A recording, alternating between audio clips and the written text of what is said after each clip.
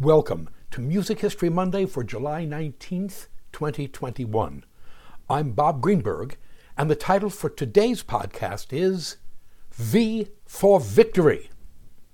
If you haven't already, please consider joining me on my subscription site at patreon.com/Robert Greenberg Music, where I blog, vlog, podcast, pontificate, review, and bloviate 4 to 6 times a week. On July 19th, 1941, 80 years ago today, the BBC World Service began using the first 4 notes of Beethoven's Symphony No. 5 of 1808 as a linking device on its broadcasts into Nazi-occupied Europe. Why the BBC chose to use music by a German-born composer and what those 4 notes meant makes for quite a story. Background. The European phase of World War II began on September 1st, 1939, when Adolf Hitler's Nazi Germany invaded its neighbor to the east, Poland. The invasion had been made possible just 8 days before, when the Soviet Union entered into a so-called non-aggression pact with Nazi Germany. It was an act that stunned the world. These two greatest enemies, these two most diametrically opposed political ideologies, fascism and communism, had made nice. Hitler and Stalin had cozied up, climbed into the sack, and done the thing with each other. The treaty was called the Molotov-Ribbentrop Pact, named for the foreign ministers, respectively, of the Soviet Union and Germany, who negotiated the thing, Vyacheslav Molotov and Joachim von Ribbentrop. The planned expiration date of the pact was August 23, 1949, 10 years after its signing. Hardy freaking har har. Neither the Soviet leader Joseph Stalin nor the Nazi leader Adolf Hitler ever intended to honor the pact for that long. They were each just buying time until they believed themselves strong enough to invade the other. In the end, the Molotov-Ribbentrop Pact lasted for all of 22 months, when it was officially terminated on June 22, 1941, when Germany invaded the Soviet Union. Back, please, to the invasion of Poland on September 1st, 1939. Treaty agreements obligated Great Britain and France to stand with Poland, and that's what they did. Both countries declared war on Germany on September 3rd, 1939. As I think we all know, soon enough things went poorly for France and her immediate neighbors. On May 10th, 1940, Germany invaded France, Belgium, Luxembourg, and the Netherlands. Germany's victory was in no way assured. In terms of number of troops, France and Germany were equally matched. Germany had more airplanes, but the French had more tanks and artillery, the latter by a factor of 2 to 1. Nevertheless, it was an epic rout. France formally surrendered, and the ceasefire went into effect on June 25, 1940, just 46 days after Germany had invaded. The casualty numbers tell the sorry tale.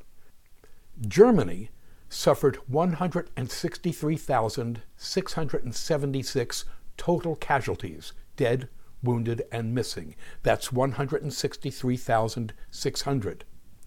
France suffered 2,260,000 casualties. The British Expeditionary Force, or the BEF, fighting alongside the French, would have suffered equally catastrophic losses if not for Operation Dynamo, which saw 338,226, mostly English soldiers, evacuated from the beaches at Dunkirk between May 26th and June 4th, 1940. Following France's capitulation, the great island nation of Britain was utterly alone. though if Hitler and his staff had their way, not for long. Planning for Operation Sea Lion, the amphibious invasion of the British home islands, went into hyperdrive. But the English had something that neither France, Belgium, nor the Netherlands, all of which shared borders with Germany, had. The British had their moat, the English Channel. To get to Britain from the European continent, the German army would have to cross the English Channel, 21 miles wide at its narrowest point. This could only be achieved if 1. The German Navy could keep the British Navy busy in operations far away from the Channel, and 2. If the German Air Force, the Luftwaffe, had achieved total air superiority over the Channel. Since invading Poland on September 1st, 1939, the Germans had cakewalked through Poland, Denmark, Norway, Belgium, France, and the Netherlands. They expected Great Britain to quickly collapse as well. They expected wrong. In a speech delivered to the House of Commons on June 18, 1940, the British Prime Minister Winston Churchill, 1874 to 1965, coined the name for the upcoming battle. Quote, "What the French Minister of National Defense, General Weygand, called the Battle of France is over. I expect that the Battle of Britain is about to begin." Unquote. Churchill was correct. The initial German aim of the Battle of Britain was to destroy the British Air Force and thus achieve air superiority in preparation for Operation Sea Lion, the invasion of the British Isles, which was scheduled for October of 1940.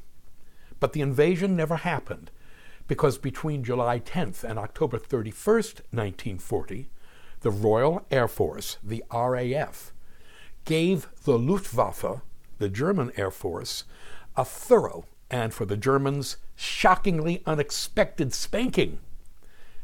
As the air war that turned out to be the Battle of Britain raged, Winston Churchill recognized the tireless heroism of the RAF and Polish fighter crews in No. 303 Squadron RAF when, in a speech at the House of Commons on August 20th, 1940, he declared, quote, "Never in the field of human conflict was so much owed by so many to so few," unquote. Wow. Those words induce goosebumps to this day. And like so very many of Churchill's wartime statements, they inspired the British nation as few other things could. From that moment until the end of the war, the RAF was lovingly referred to by the Allies as the few. As it became clear that they could not and would not destroy the RAF Fighter Command and its infrastructure, Operation Sea Lion was called off, and the Germans turned to terror bombing, massive nighttime air raids on Britain's cities. This was called the Blitz, and it ran from September 7th, 1940 to May 11th, 1941. Believing that Britain had at least been neutralized by the Blitz, which it most certainly had not been, Hitler compounded one fatal error with another by invading the Soviet Union on June 22, 1941. The Brits, who had stood virtually alone against Hitler and his Reich for a full year, heaved a sigh of relief. Germany had opened a two-front war and by doing so had sealed its eventual doom. The British propaganda machine went into high gear in that summer of 1941. Among its principal goals were, 1, to sway American public opinion and by doing so get the United States into the war as soon as possible, and 2, to disrupt the German occupation of continental Europe.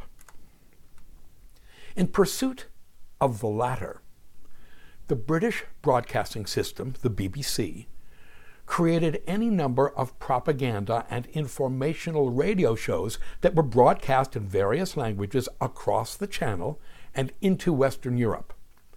One of these shows was called London Calling Europe. Broadcast in English, London Calling Europe first aired on Sunday, July 6, 1941. Every London Calling Europe show began with a stentorian announcement. "This is London Calling."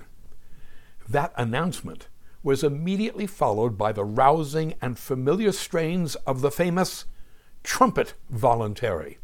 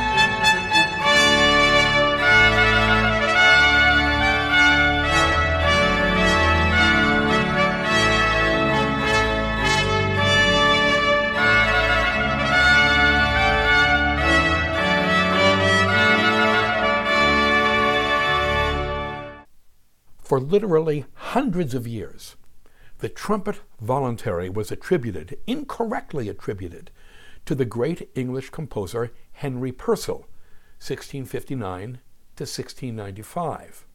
It was, in fact, written by an English composer and organist named Jeremiah Clarke, who lived from circa 1674 to 1707. Originally entitled Prince of Denmark's March, it was composed around 1700, well after Henry Purcell's death. On July 16, 1941, 80 years ago today, the BBC added a new musical hook to London Calling Europe. The opening four notes of Beethoven's Symphony No. 5 were used as a transitional element between stories. Why the opening four notes of Beethoven's Symphony No. 5? Because those opening four notes, short, short, short, long, correspond to Morse code for the letter V, ... And, thanks largely to Winston Churchill, the letter V had become symbolic for victory. Long before it was used as the peace sign, man, Winston Churchill made the two-fingered V for victory a defining hand gesture that helped unite the British people during the worst days of the Battle of Britain and the Blitz. Although he gets credit for it, Churchill himself didn't dream the gesture up. Rather, it was created by a Belgian politician and government minister named Victor Auguste Lavallée, 1894 to 1945. After the defeat of Belgium, Lavallée fled to London, where he became the director of and served as an announcer on Radio Belgique, Radio Belgium, which broadcast from London back into occupied Belgium.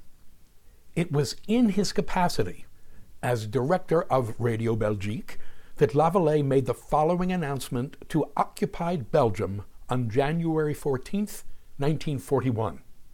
Quote, "I am proposing to you as a rallying emblem the letter V, because V is the first letter of the words victoire in French and vrijheid in Flemish. The victory will give us back our freedom, the victory of our good friends the English. Their word for victory also begins with a V. As you see, things fit all around." Unquote. A BBC European intelligence director named Jonathan Griffin was impressed with the propagandistic merits of the V for Victory thing. It could easily be signed using one hand, and just as easily scrawled on a wall, even in the dark. It could represent both confidence and resistance. Visually, it was sharp, clear, direct, and instantly recognizable. Jonathan Griffin discussed this with his boss, the BBC European Service Organizer, John Lawrence. Lawrence, in turn, launched a campaign on the BBC, asking that the V for Victory sign be taken up by the British people. One of those people who did so was Prime Minister Winston Churchill. Now, an important distinction, one understood by the British public, but a distinction, initially at least, that went right over Churchill's nearly hairless pate. A proper V for Victory sign was made with the palm facing out.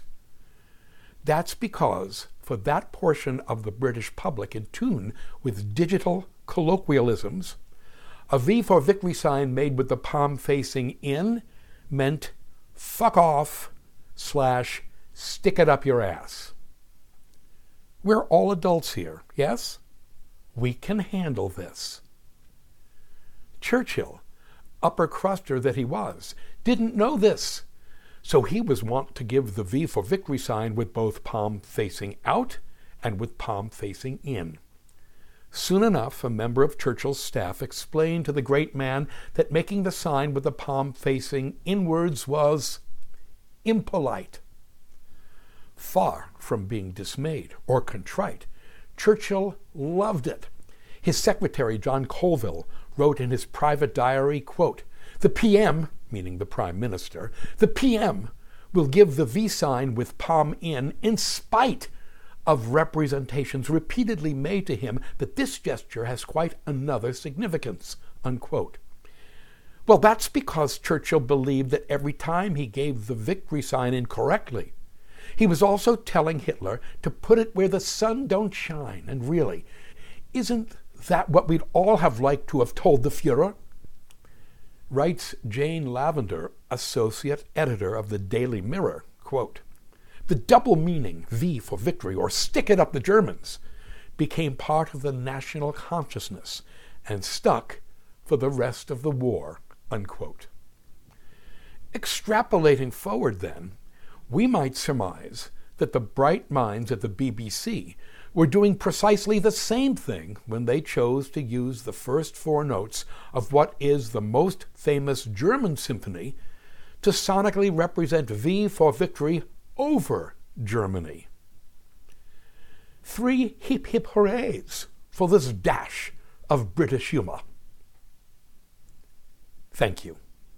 To sample and download one or all of my many courses on subjects musical produced by the Great Courses / The Teaching Company, please visit my website at robertgreenbergmusic.com.